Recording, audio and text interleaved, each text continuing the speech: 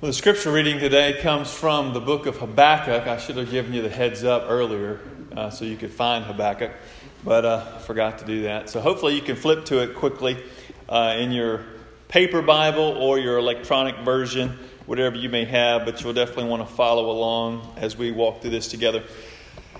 So the scripture reading is going to come from Habakkuk chapter 1, and we're going to read all the way down to verse 1 in chapter 2. Verse 1 begins by saying, "The oracle that Habakkuk the prophet saw. O Lord, how long shall I cry for help, and you will not hear? Or cry to you violence, and you will not save? Why do you make me see iniquity, and why do you idly look at wrong? Destruction and violence are before me. Strife and contention arise.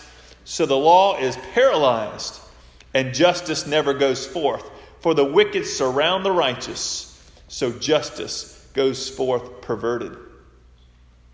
Look among the nations and see, wonder and be astounded. For I am doing a work in your days that you would not believe if told. Behold, I am raising up the Chaldeans, that bitter and hasty nation, who march through the breadth of the earth to seize dwellings not their own. They are dreaded and fearsome. Their justice and dignity go forth from themselves. Their horses are swifter than leopards, more fierce than the evening wolves. Their horsemen press proudly on. Their horsemen come from afar. They fly like an eagle swift to devour. They all come for violence. All their faces forward. They gather captives like sand. At kings they scoff, and at rulers they laugh. They laugh at every fortress, for they pile up earth and take it. Then they sweep by like the wind and go on. Guilty men whose own might is their God. Are you not from everlasting, O Lord my God, my Holy One? We shall not die. O Lord, you have ordained them as a judgment, and you, O Rock, have established them for reproof. You who are purer eyes than to see evil and cannot look at wrong, why do you idly look at traitors and are silent when the wicked swallows up the man more righteous than he? You make mankind like the fish of the sea, like crawling things that have no ruler. He brings all of them up with a hook. He drags them out with his net. He gathers them in his dragnet, so he rejoices and is glad. Therefore he sacrifices to his net and makes offerings to his dragnet. For by them he lives in luxury, and his food is rich. Is he then to keep on emptying his net and mercilessly killing nations forever? I will take my stand at my watchpost and station myself on the tower and look out to see what he will say to me and what I will answer concerning my complaint. May God bless the reading of his word. You know, we're going to be in Habakkuk for the next few weeks. And I've entitled this sermon, The Prayer Everyone Prays. Because the book of Habakkuk begins with a prayer. And it's a prayer that every Christian will pray or has prayed. It's a prayer that is born out of difficulty, tragedy, disappointment, frustration, or some type of suffering. It's a prayer of confusion, a prayer of great emotion. It's a prayer that asks why. And in chapter 1, we have this prayer of Habakkuk that we've all prayed. And the book of Habakkuk is like a prayer journal. It's like Habakkuk's private prayer journal gone public. And so as we walk through this chapter 1, into chapter 2, I want us to first look at this prayer that Habakkuk prays. And then I want us to look at God's response to that prayer. And then finally, let's look at Habakkuk's response to God's response, okay? So let's first look at Habakkuk's prayer. So what has prompted this prayer? Look with me again at verses 2 through 4, and let's see if we can find out. Here's what Habakkuk prays. O Lord, how long shall I cry for help, and you will not hear? So this prayer is prompted by some difficulty, it seems, because he's crying out for help which implies there must be some difficulty that Habakkuk is experiencing. And then he continues and he says, or cry to you violence, and you will not save. So there's this escalating violence in the community, and God seems to be absent. Verse 3, he says, why do you make me see iniquity? And why do you idly look at wrong? You think about your car idling. Your car idles when it's not going anywhere. There's no movement. And so Habakkuk is saying, the people around me are doing great evil, and yet you, God, are idle. Why aren't you at work? Why aren't you doing something? He continues and he says, destruction and violence are before me. Strife and contention arise. People are divided. They're fighting. Verse 4 says, so the law is paralyzed, and justice never goes forth. For the wicked surround the righteous, so justice goes forth perverted. Which is a powerful imagery here. The law is paralyzed, which means it's not accomplishing its purpose. It's not being used. And since the law is paralyzed, justice is unable to go forth. In fact, he says justice is perverted or crooked. It's not the way it ought to be. And so what prompts Habakkuk to pray this prayer to God is a complete breakdown, a major breakdown in the community. So here's the question, though.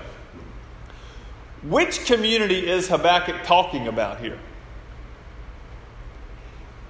Well, he's talking about his community. And what you need to understand, his community was the kingdom of Judah. So he's talking about, in our day, we'd be talking about the church. And so he's talking about God's people. Now, just a little bit of context here. Many of you may know that after King Solomon died, the kingdom of God's people was actually divided into two kingdoms. You had the northern kingdom, which is referred to as Israel, and then you have the southern kingdom, which is referred to as Judah. Now, the northern kingdom was eventually overthrown and taken exile by the Assyrians in the 8th century BC. But the southern kingdom of Judah continued to remain somewhat intact thanks to a righteous king named Josiah. However, Josiah died in battle around 609 BC. And once Josiah died, the community in Judah began to disintegrate. The people and the leaders in the community began to worship other gods. And we all know that once you begin to build your life on something other than God, everything begins to unravel. And this is what prompts Habakkuk to pray. He's asking God, why are you allowing this to happen? I mean, shouldn't you be doing something here about these people rebelling against you? And I wonder, have you ever prayed a prayer like that, where something's happened and you pray that prayer that Habakkuk prayed? Oh Lord, how long shall I cry for help and you will not hear? In other words, God, what are you doing? Why is this happening? Where are you? Some of you have even prayed prayer like that, maybe even this week, wondering, okay, God, what are you doing? What's going on? How are you working in this situation? But like the title of the sermon suggests, either you have prayed this prayer or you will pray this prayer. I mean, it's just a matter of time.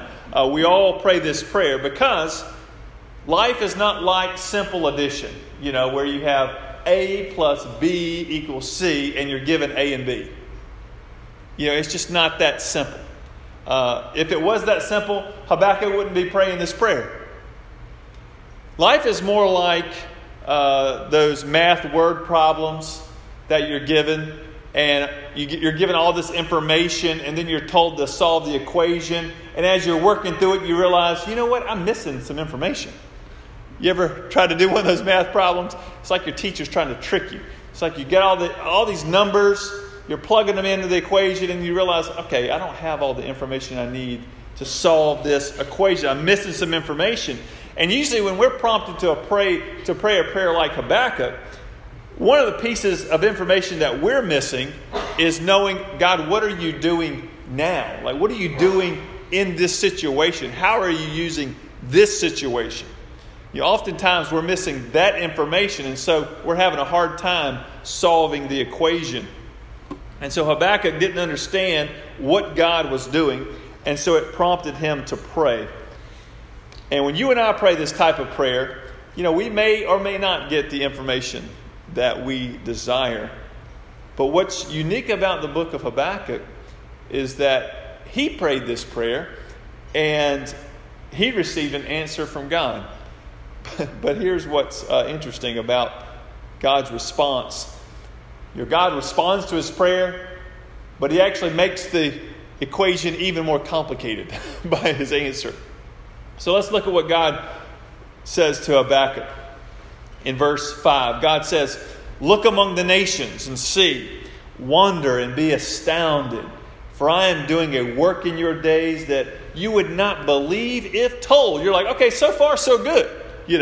You've probably heard this passage quoted before, and you may have heard it quoted in the context of, God is at work in your days. He's doing wonderful things. He is going to work for your blessings. It's going to be fantastic. Well, he continues and he says this. God says, "For behold, I am raising up the Chaldeans." Another word, which is another word for the Babylonians. "That bitter and hasty nation who marched through the breadth of the earth to seize dwellings not their own." And so the life equation that Habakkuk is trying to solve just got very complicated. Because Habakkuk's asking God, okay, God, why are you allowing your people to rebel against you the way they are? Why aren't you doing something about it? Well, then God responds and says, actually, I am doing something. Here's what I'm doing. I'm raising up a pagan, violent, prideful nation that will actually serve as my hand of discipline on Judah. And so the equation just got very complicated. And so what we see here is this truth that God is at work in both the blessing and the cursing. God is at work in the good and also in the bad. When you say God is sovereign, have you ever said that? God is sovereign. Or you've said something like, God is on his throne. Or maybe you've said something like this, God is in control. When you say that, which the Bible clearly affirms, then you have to put this truth that Habakkuk had to wrestle with, you have to put this truth in your theology.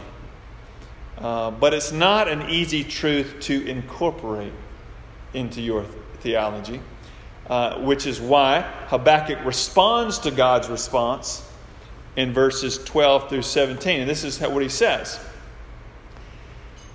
His response is, pretty much like our response would be when difficulty in our lives prompts us to pray those why questions to God. Where are you, God? Those types of prayers.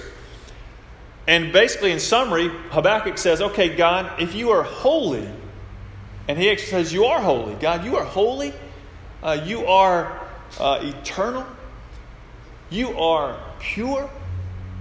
So how in the world can you use a nation like Babylon as your instrument of discipline? How is that possible? How can you use such an evil nation for your purposes? And this difficult truth actually affirms what God told Habakkuk back in verse 5. Remember what he said? He said, look among the nations and see, wonder and be astounded. Now listen to what he says. For I am doing a work in your days that you would not believe if told.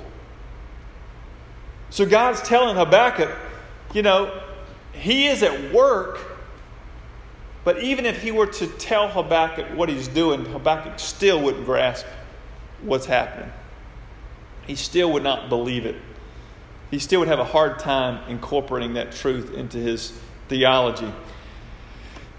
And what I'm trying to communicate here to you is that, there are truths about life and about God that are difficult to reconcile.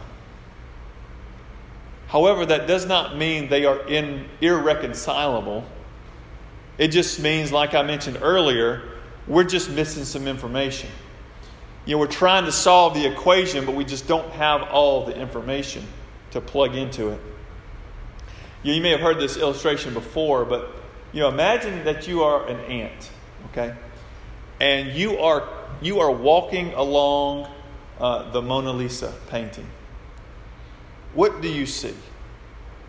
Well, one, I don't know how much color ants see. I'm not sure about all that. But let's just assume that ants can see color. And so the ant's walking along. The ants, see, okay, there's some different textures here on this canvas. Different colors. Different lines going this way, that way. But the problem is the ant, even though it has all this true information, doesn't know what is actually underneath him. The ant can't see the big picture. The ant lacks perspective to see actually what is unfolding underneath him as he walks along. And I believe that is what's causing Habakkuk such turmoil here as he's trying to reconcile the character of God with the presence of evil. And not only that, but how God can use evil for His purposes, these evil people like nations, like Babylon. All this is coming together. He's not grasping how all this fits together. But he is often like this ant, and we are as well, that we're walking along, gaining true information about God, about life, but we fail to see what's actually transpiring specifically. We don't have all the information. And the reality is, for the most part, we will not have all the information that we desire on this side of heaven. There's always going to be those unknowns. There's always going to be that tension where you see the sovereignty and the character of God like one rail of a train track, and then you have the presence of evil and our responsibility, our choices like the other rail of the train track, and they're just going along throughout human history. And if you look down the road, you see them coming together, but how that works is somewhat puzzling. It was puzzling for Habakkuk, and if you've prayed this prayer, then it's been puzzling for you as well. So, if we can't have all the information to plug in the equation to get the solution that we desire, what should we do in the midst of this? When faced with difficulty that prompts us to pray to God and say, "Oh Lord, how long shall I cry to you for help and you will not hear?" What should we do in those situations? Well, in verse 1 of chapter 2, I do believe Habakkuk models for us a wise way forward. Look at how he responds. He says, "I will take my stand at my watchpost and station myself on the tower and look out to see what he will say to me and what I will answer concerning my complaint." So simply put, he chose to watch and wait. Okay, Habakkuk chose to, after hearing God's response, he chose to watch and to wait. So the first thing we can learn from this posture of watching and waiting is that our answers to our prayers may not be immediate. We may not get all the information we want immediately, and there may be some aspects of the answer to our prayer that we may never know or never receive until we go to be with the Lord. So we may have to wait some time before we see how God is going to work out an issue in our lives. Isaiah 40 verse 31 says this, "But they who wait for the Lord shall renew their strength. They shall mount up with wings like eagles. They shall run and not be weary. They shall walk and not faint." And Habakkuk experienced this, and you all experienced this if you've prayed a prayer like this. Relief and understanding often does not come quickly. But, like Isaiah says, we can experience a strengthening as we wait on the Lord, which enables us to persevere through whatever we may be going through. A second truth that we can learn is that there are times when we need to get alone with God. The testimony of Habakkuk all throughout this book is a testimony of solitary prayer and interaction with God. In the Scripture, we're told that there should be times when we gather together as believers to pray, and we do that on Wednesday nights. We gather together, we pray. We do that on Sunday mornings in Sunday school. We do it here where we pray together. But we also read that there should be times of solitary prayer. Jesus said in Matthew 6:6, he says, "But when you pray, go into your room and shut the door, and pray to your Father who is in secret, and your Father who sees in secret will reward you." So, if you're going through a difficult time, and you're facing one of these situations where you're crying out to the Lord, a prayer like Habakkuk's, then I want to encourage you to spend some time alone with God in prayer. And follow Habakkuk's example. And be honest with God about how you're feeling. Be honest with God about what you think He should do in this situation. Be honest about what you don't understand about the situation. And be honest about what you want God to do. Pull away and spend some time in prayer to the Lord as you continue to watch and wait. Third truth is to put yourself in a position to hear from God. In verse 5, God told Habakkuk to look. He says, "Look among the nations." And so Habakkuk, I guess Habakkuk took him literally and said, "Okay, you know what? I'm going to look. I'm going to go to the highest point, and I'm going to keep looking." And so Habakkuk positions himself on the highest point that he could find, I guess. And notice in chapter 2, verse 1, he says, "I will take my stand at my watch post and station myself on the tower and look out to see what He will say to me." So he's watching for a word from the Lord. He's looking for what God wanted to tell him. Now you may say, "Well, Ron, are you saying that we need to climb to the highest point in Augusta and watch for a word from the Lord?" Which I'm not real sure where that would be. Maybe on top of the old Port Royal place, maybe? I don't know. Anyway, you can look into that. But I'm not saying that. You don't have to do that. You don't have to climb to the highest point to watch for a word from the Lord. But what I am saying is that we do need to position ourselves to hear from God. And so how do we do that? How do we position ourselves to hear from God? Well, the writer of Hebrews says it this way in Hebrews 1, verses 1 and 2. He says, "Long ago, at many times and in many ways, God spoke to our fathers by the prophets." Habakkuk is a prophet. God spoke to him that way. "Long ago, at many times and in many ways, God spoke to our fathers by the prophets. But in these last days, He has spoken to us by His Son, whom He appointed the heir of all things, through whom also He created the world." If you and I want a word from God, we must first be in a relationship with God. And the only way for you and me to have a personal, right relationship with God is by believing in Jesus Christ. That is what opens up the communication lines between us and God. It's through Jesus that we have access to God in prayer.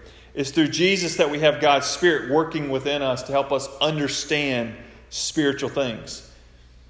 And it's through faith in Christ that we are positioned to hear and receive God's word. So, if you're a Christian, how do we hear a word from God? I'm going to tell you how. If you want to hear a word from God, read the Bible. When you read the Bible, you are hearing the Word of God. The Bible is God's Word to us. And as you read and seek to understand the Bible, you will add information that you can plug into the equation of life.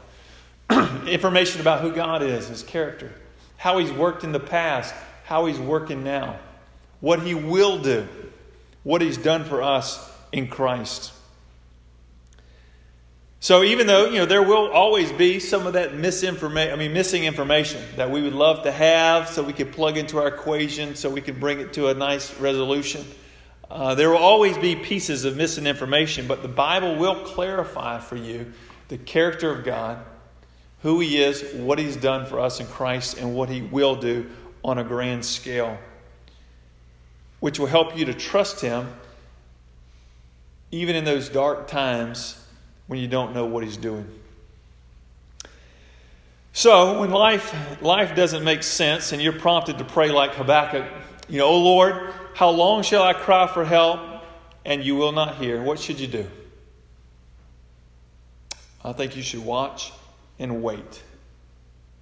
The resolution may not be immediate, but spend some time alone with God and position yourself to hear a word from the Lord. Let us pray. Father, we so identify with Habakkuk. How many times have we prayed this prayer, wanting to know what you're doing specifically in our circumstance? But Lord, we are thankful that you have given us your word that speaks to us truth about who you are, who we are, what we need, what you're doing, what you have done, what you will do, which enables us to trust you even in the dark times where we don't know what's going on. God, I pray you would just continue to minister to us today. Help us to get some time with you this week. Help us to be students of your word. Help us to open your word to listen and seek understanding, asking that you would teach us. Give us a more accurate view of who you are and who we are in Christ and in what you're calling us to be and to do in this world. Lord, we thank you for this week. We thank you for how you're working. Lord, we think about even our country and the results of all the elections that went on all around our country. Lord, even though we may not understand all the ins and outs, Lord, we know that you're in control. You are sovereign. And we're thankful that we can serve you and trust you, even though we may not know how you're specifically working out details. We trust your character, Lord. And now we pray that you would help us to be the people you want us to be as you do your work. And we pray this in Jesus' name. Amen.